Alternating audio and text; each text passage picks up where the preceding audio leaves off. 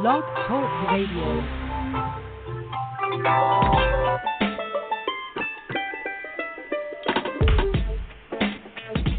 Contra Radio Network presents Ladies of the Watch.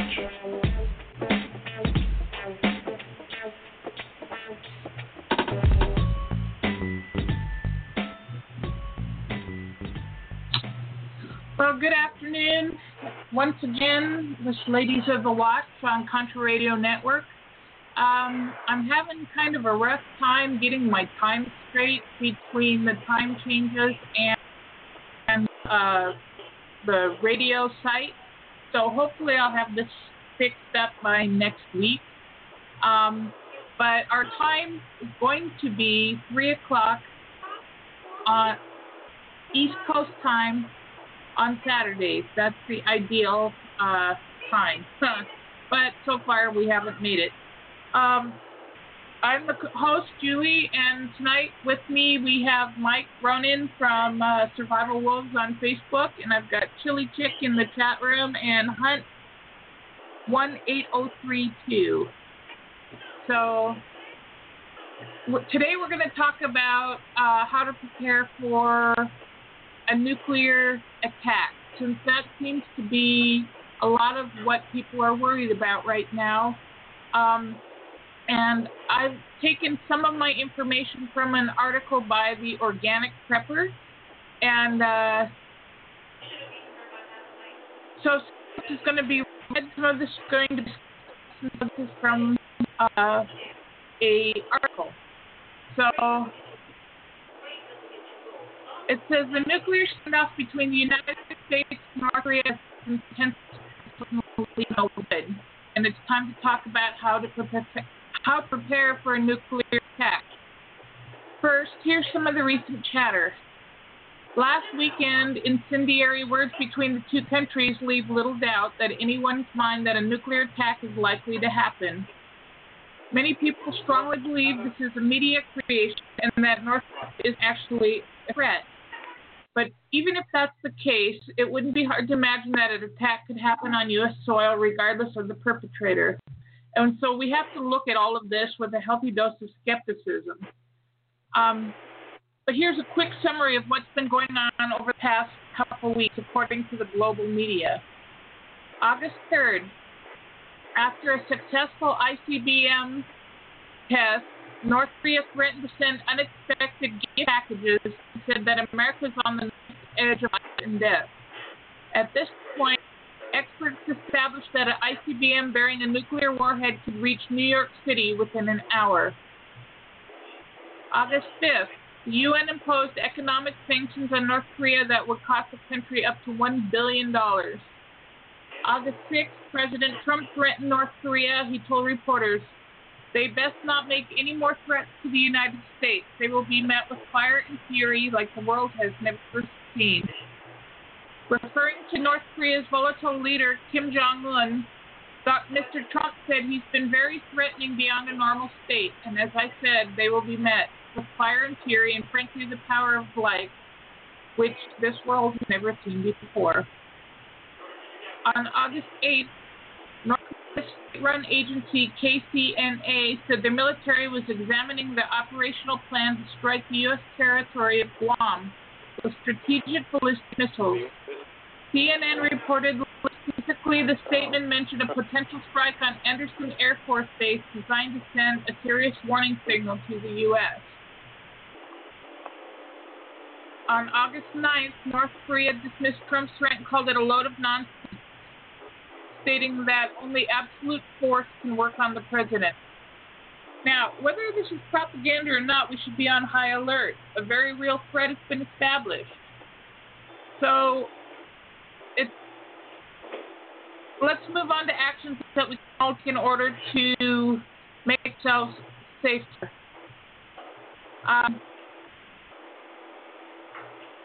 First, let me tell you about nuclear. We will all die or wish we were dead if a nuclear strikes occur.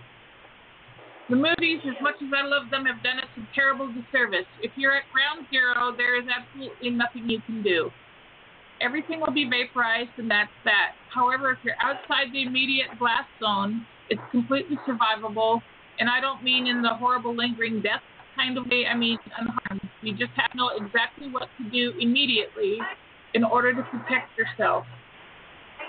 We aren't going to suffer a nuclear winter. Everyone thinks it'll be like the post-apocalyptic scenario, like The Road. People aren't going to be trying to eat each other. In that particular plot, the nuclear war was so great that a huge cloud of ash covered the planet. In reality, it would take hundreds of nuclear strikes to cause something like that, which is unlikely to occur. This isn't to downplay the horror and death of one strike, but to point out that the aftermath isn't going to make the quality of life on Earth as terrible as what the movies portray. So, guest 172 has logged in. Hang on. There you go. I muted Mike just because of the background noise. Chili said it's getting kind of loud. So here's what would happen if a 10-kiloton nuclear strike occurred. Contrary to popular belief, a nuke won't kill everyone within hundreds of miles. If you aren't in the immediate blast radius, a nuclear strike is absolutely survivable. The 1 mile radius around the blast will be virtually unsurvivable. Within 2 miles, people will suffer third-degree burns from the intense weight of heat. If you're within 10 to 20 miles of the blast, the winds will be coming at about 600 miles per hour. This will take down buildings and cause a tremendous amount of pressure.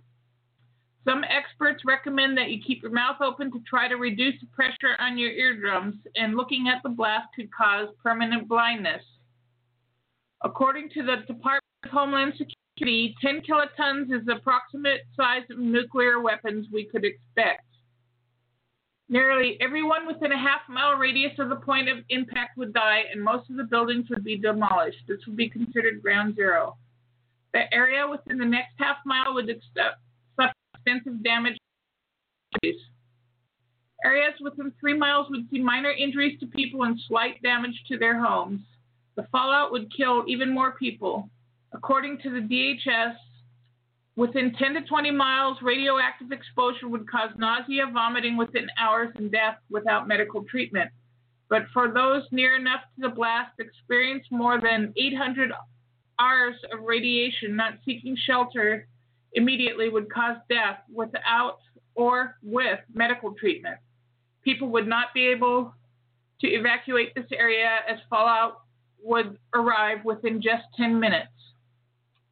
People upwind of the strike and outside of the 20-mile radius would be unlikely to suffer any effects. People downwind would need to take shelter. Deaths from cancer related to the fallout could occur for many years after. So as cool as it would be to have one, you don't need to have a bunker. So how do you prep? This is what we've talked about before on the show. I would deal with it like any other prepping. I'd have a bigger supply of no-cook food, and part of it's going to depend on where you live. So this is going to be different for people. Are you in a house or an apartment? What's the best place in your house to seek shelter? I'm not going to have a whole lot of notice. Scientists that say that residents of Hawaii would have 8 to 12 minutes of notice if an ICBM was headed their way. New York City will have an hour. Clearly, there's no time to run to the store, and if you did, you'd be fighting it out with a bunch of terrified, panicked people. So get your supplies now. If you are in your car, make certain to turn the vent to recirculation so you don't bring any outside air into the vehicle, and your goal should be immediately get to shelter. Be prepared to go into lockdown.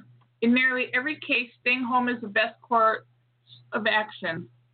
Imagine you're in New York City and the nuke's headed your way. If you try to evacuate, you're going to get stuck on one of the bridges outside of Manhattan, and that would be far more deadly than hunkering down in your apartment. Exercise to stay sheltered for a minimum of 9 days. Plans are 15 to 20 days depending on proximity and action. In the 10 to 15 minutes after a blast, all you have to do is go about a mile away from the blast. Within 20 minutes, it comes straight down. Within 24 hours, radiation is going out with prevailing winds. If you feel for the wind and begin running perpendicular to it, up, out, and wind, you got out of there, you're going to be exposed to radiation. If you can't get out of there, you want to shelter, stay there. Now, in a shelter in an urban area, you have to either be in a basement as deep as possible, or you have to be on a floor or a high floor if it's a downburst, which it would be higher than the 9th floor. If you can get out of town quickly as possible, or you have a 10th floor or higher or in the basement, you can actually survive a nuclear blast.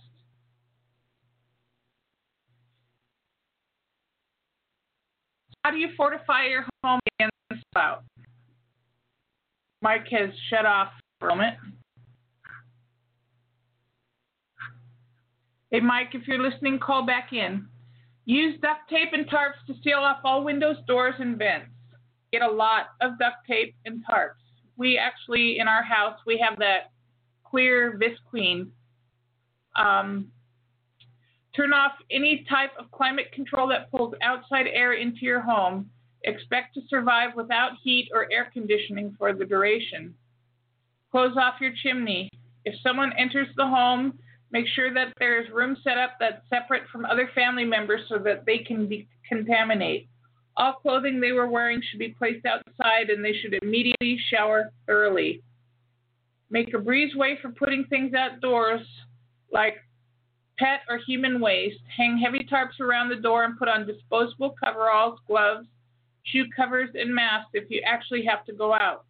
Discard the disposable clothing by tossing it out the door, and shower immediately when you get back inside. If you don't have a basement, go to the most central part of your home, erect as many barriers as possible. Go to them farthest away from prevailing winds, and have enough supplies on hand to wait up the danger. As with most of the emergencies, you need to be prepared to survive at home without help from anyone. It's unknown whether water and electricity will be running, and if water is running, whether it will be safe to drink. So basically, stock up on emergency food, have a supply of water that will last through the 9-day winter period. You don't want to have to go to get your water from a well or anything else, so this water storage is going to do you even if you have plenty of water. Get paper plates and cutlery so the water isn't running, so you don't have to waste it washing dishes. Don't forget your pet food. Make certain you have some potassium iodide supplements on hand. Protect your thyroid. Supplies are going fast. I'm going to say a little bit more on that here shortly. So we'll come back to that. Be prepared for the potential power outage. If you have pets, prepare for sanitation. Have the supplies to complete an emergency toilet. Make sure to have a supply of any necessary prescription medications that will last through the time you hunker down. And have a way to get news from the outside world. An emergency radio is a must. A lot more than this, but this is the excess that we do on. Oh, my phone is cutting out. I apologize. Chili has thyroid questions and answers about potassium iodide. That might be the one I downloaded, Chili. Give me a second and I'll read it. You can tell me if it is. Basically, prepping for nuclear is like prepping for anything else. If you're in the area where the blast occurs, you've lost everything that you've prepped, and you just need to do the best you can. Having knowledge and being prepared is the best you can do. I'll go ahead and talk about the potassium iodide right now. And it says, why does the thyroid gland need special protection after a release of radioactive material? The thyroid gland needs iodine to produce the hormones that regulate the body's energy and metabolism. It absorbs available iodine from the bloodstream. The gland cannot distinguish between stable iodine and radioactive iodine and will absorb whatever it can. In babies and children, the thyroid gland is one of the most radiation-sensitive parts of the body. Most nuclear explosions release radioactive iodine. When thyroid cells absorb too much radioactive iodine, it causes thyroid cancer. Babies and young children at highest risk. The risk is much lower for people over 40. Thyroid cancer only seems to be cancer whose incidence rises after a radioactive iodine release. Potassium iodide protects only the thyroid, but it is the organ that needs the most protecting. It's the same form of iodine used to iodize table salt. It floods the thyroid with iodine, thus preventing radioactive iodine from being absorbed. If taken at the proper time, potassium iodide protects the thyroid from radioactive iodine from all sources: air, food, milk, and water. It's a non-prescription drug that can be bought over the internet and at pharmacies. The 2 FDA-approved brands of full adult dose 130 milligram pills are Iosat and Thyroblock. The shelf life is at least 5 years and possibly as long as 11. If you accidentally take a very old pill, it may not work fully, but it won't hurt you. The proof that it works is after the 1986 Chernobyl nuclear accident. Shifting winds blew a radioactive cloud all over Europe. As many as 3,000 people exposed to that radiation have already developed thyroid cancer. Most victims had been babies or young children living in Ukraine, Belarus, or Russia at the time of the accident. According to a UN report released in February 2002, another 8,000 to 10,000 exposed people may develop thyroid cancer within the next 10 years. Poland, immediately adjacent to Belarus and Ukraine, distributed potassium iodine to its people and does not appear to have an increase in thyroid cancer at all. You take it. If it's taken from 6 to 12 hours before exposure to radioactive iodine, it fills the thyroid cells and prevents the gland from absorbing radioactive iodine. It's also protective if taken within the first couple hours after exposure. People should take 1 dose a day only while they're being exposed to radioactive iodine and 1 day after. There you go. So everybody who's going out there and stocking up on months worth, you don't need it. You need the direct exposure time and 1 day after.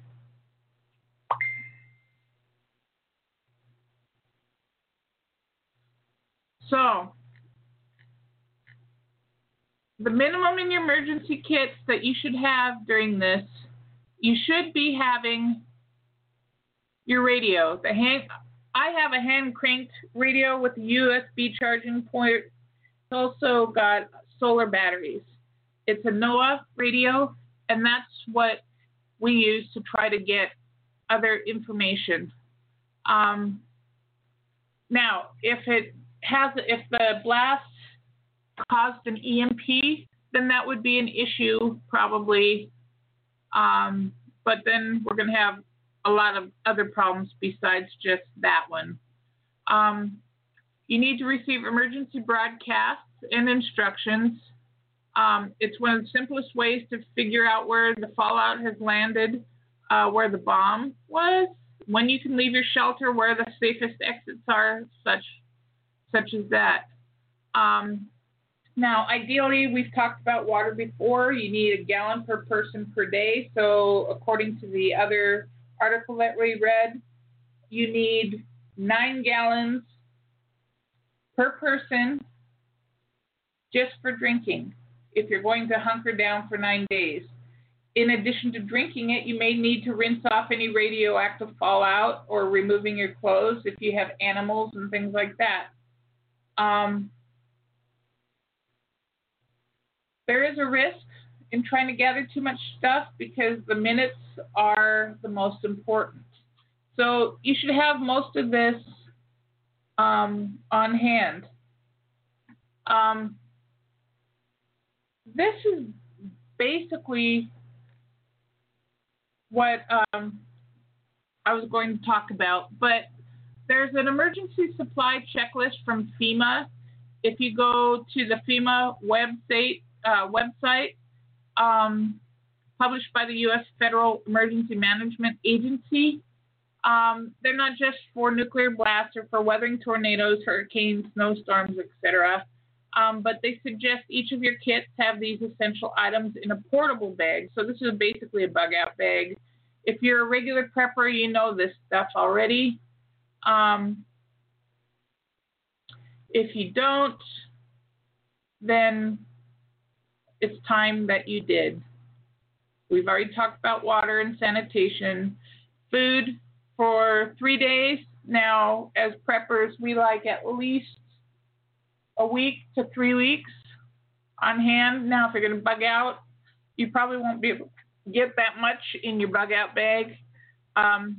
Your radio, flashlight, and extra batteries, first aid kit, whistle to signal for help, dust mask to help filter contaminated air, plastic sheeting, duct tape to shelter in place. That's the one that probably a lot of us don't have because nuclear wasn't in our original ideas of immediate threat. Moist towelettes, garbage bags, and plastic ties. Those would do in a pinch. I put in for nuclear Epsom salts because if you do get exposed to radiation and you can hop into water like a tub or somewhere, if you put in Epsom salts, it does draw those toxins out of your pores. It's been shown in various tests to pull radiation out of your skin, out of your pores, out of your body, if you do it early enough. Another thing you probably want is local maps, can openers, wrenches, prescription, infant formula and diapers, etc., etc., etc. Consider the fact that you're going to be gone away from home for a good period of time. Welcome home. Oh, sorry, Mike. Hey, Mike. Are you there? No, we have callers, Sorry, but he's I had not you muted answering. because apparently I got too much background noise. You do. You always do.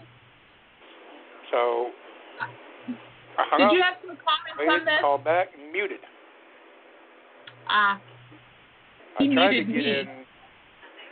Yeah. That's all I had All to right, say. well, was, hop in now. Mute your phone, and I would have muted it. No big deal.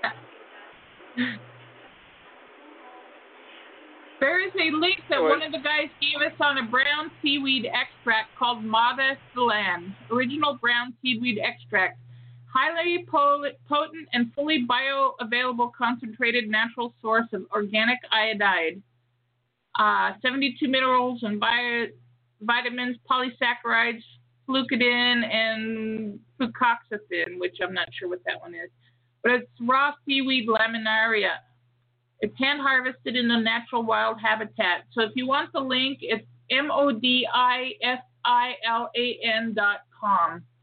It's another form of natural iodine. Thank you, Hunt.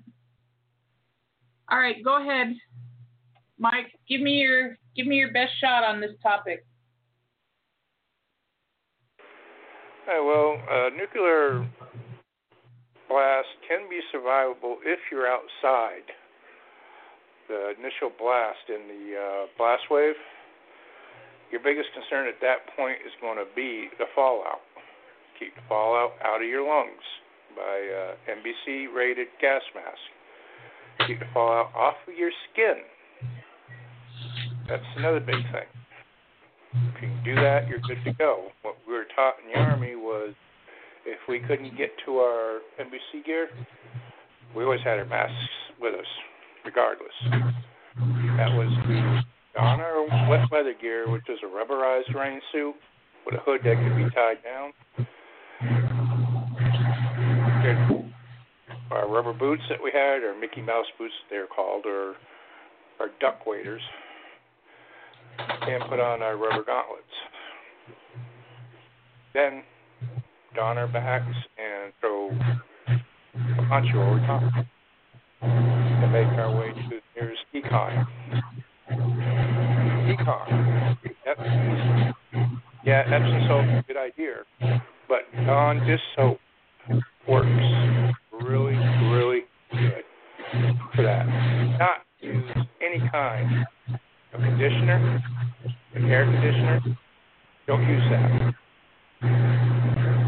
Remember all that? You can survive. That was in an article that we just saw that they're telling people in Guam don't use hair conditioner. Why is that? That's very valid because it'll bind the particles to your hair. Same thing with skin lotion. Don't use that because it'll bind it to your skin. You wouldn't think it would, but it does. Well, I was kind of wondering that about the conditioner, but I didn't know about lotion. I didn't read that article. I was just reading comments on it. Yeah. Now, again, remember, all my information's from the 80s, so... I'm sure it's still valid. Yeah. Survive that initial blast and blast wave, you can survive. That's not a problem. And the main thing, too, is get out of the area. You know, when you say Dawn dish soap, I'm going to have to say we were looking it up to see if we could buy it in gallon tubs yesterday because it's for preppers. If you get the non-antibacterial Dawn dish soap, you can use it for so many things. It's crazy how much you can use it for, and I did not know you could use that for nuclear fallout. That's pretty awesome. Oh, yeah. What it does is it strips your skin of the oils, and you do that, you get all of it. Now, your Epsom salts is a good idea. I didn't even think of that, but we didn't know that back then. Right. So that's new information to me. I'm going there on Tuesday. Chili, Sam's Club. So, yeah, I had ants the other day in my garden, and we have these fire ants, and they kept building up. I bought really expensive iris bulbs a long time ago, and they're just starting to show, and the ants built a big nest right over my most valuable one, and I could not. I tried pouring water. I put Dawn dish soap in it, poured it, and they were gone that night. They did not like Dawn dish soap. So it's a good pesticide, too, because it also, your plants like the nitrates in it. But I'm going to have to cut the show short today, and I really apologize for this, but I had to either cut it short or filter it another day because, once again, I screwed up the time, and I'll get it done hopefully next week. If you guys have a topic that you would like to discuss, please comment on Ladies of the Watch. Chili asked if salts work with charcoal and bath help as well. I would think so. Chili, I would think so. Charcoal does the same thing. Thank you, Chili. At that point, you know what? I don't think anything's going to really hurt. If you're at that type of scrape, I'd be shoving mustard into the water if I thought it would help. But anyway, this is Ladies of the Watch. I really apologize for the short notice. If you would like to carry it, Mike, you could, but I would have to leave. And I don't know if it would just shut off on its own or not. So, No. I don't mind commenting. Right, I don't mind helping you out, but no. Well, and I appreciate it. Otherwise, it's 60 minutes of listening to me talk to myself, which is boring as hell. But I appreciate you guys tuning in. Next week, we will find something a little more interesting to talk about as well. I'm working on this, not more interesting than nuclear fallout, because, you know, what's worse than being barbecued. But we will have some more. I'm sorry, I'm rambling now. I got to get to work. I will see you later. You guys have a good day, and thank you for listening in the chat room. All right. Bye.